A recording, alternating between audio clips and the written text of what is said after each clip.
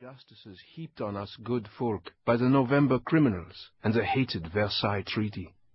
The degradation of being bullied by the leaders of the Weimar Republic, those good-for-nothing Prussians who looked down their noses at Bavaria and all of the Süddeutschland. I must explain. It is simple. Germany didn't really lose the Great War.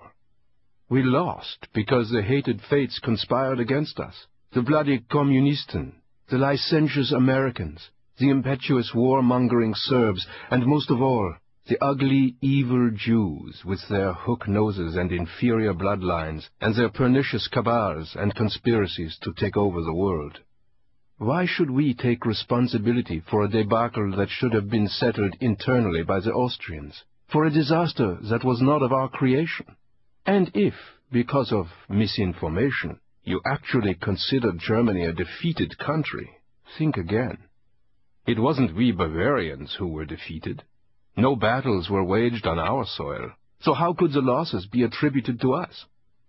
No, you see, the responsibility and guilt do not lie with Bavaria in the south, but instead with the hated Prussians up north and the despised Weimar Republic with its heinous rules and regulations, and the foreigners who carved up our beloved country. This is the shame that I remember, that inferior minds were allowed to control our land. We Bavarians did not need Prussia and its ridiculous experiment of American democracy. Nor did we need the Soviets tutoring us about the ideals of communismus. We needed the restoration of our beloved Wittelsbach monarchy, although we knew that wasn't going to happen, not with the Prussians at the helm. So, in lieu of a king, Germany would accept a dictatorial leader who would take from us the shame of defeat and lead us back to glory. And didn't the fatherland find the perfect Führer, the anointed one, who would erase the humiliation of ignoble failure and eradicate the abasement suffered by the people of the Aryan race? That is the shame I remember. That is the shame of my youth. The shame of genocide came later to the fatherland, after the Allies pointed out that the Germans might garner more sympathy, if, at the very least, they felt a tiny bit disconcerted by the corpses spilling out of the gas chambers and the bone and ashes clogging up the ovens. So I paint in reds, because I express myself in paint. Words have always been harder for me. I have tried writing, but it is not the same. Painting involves corporeal participation, the eye, the hand, the fingers, the physicality of the sweep of the brush against the blank canvas, the palette knife gouging through layers of impasto.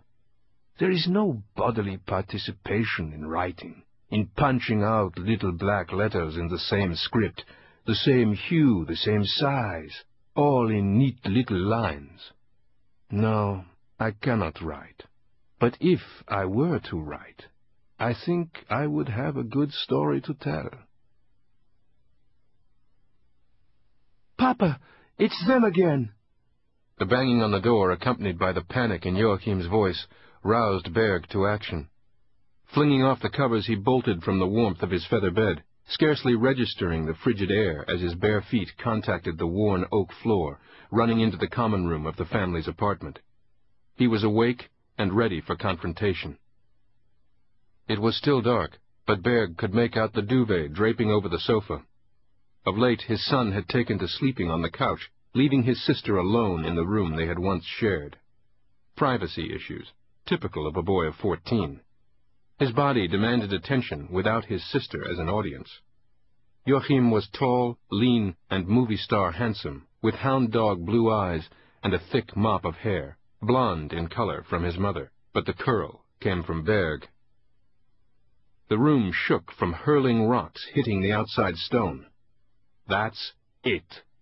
Berg turned on the lone electric bulb that hung over the dining table and fit the crank into the window.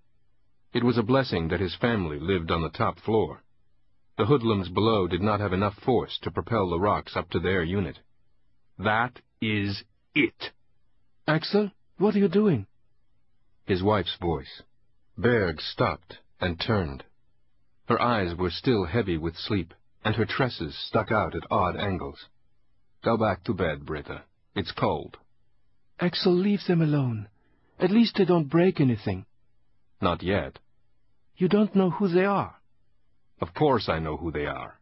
They are the Austrians' finest." "If they are from Hitler, it's not you they want. It's probably the Jews down below." The window sprang open, and immediately a bitter cold wind slapped Berg's face. He could almost taste the snow from the Alps. He shouted at the boys below. His displeasure just egged them on. The projectiles began to fall at a faster rate. "Shout at them for me, Britta." "I will not." "I need you to distract them. I ask little of you." "And risk being stoned?" "I'll do it, Papa." Britta glared at her elder child. "So you join your father in stupidity. One moment I have a clever son, then he grows to a certain age and becomes idiotic like all men."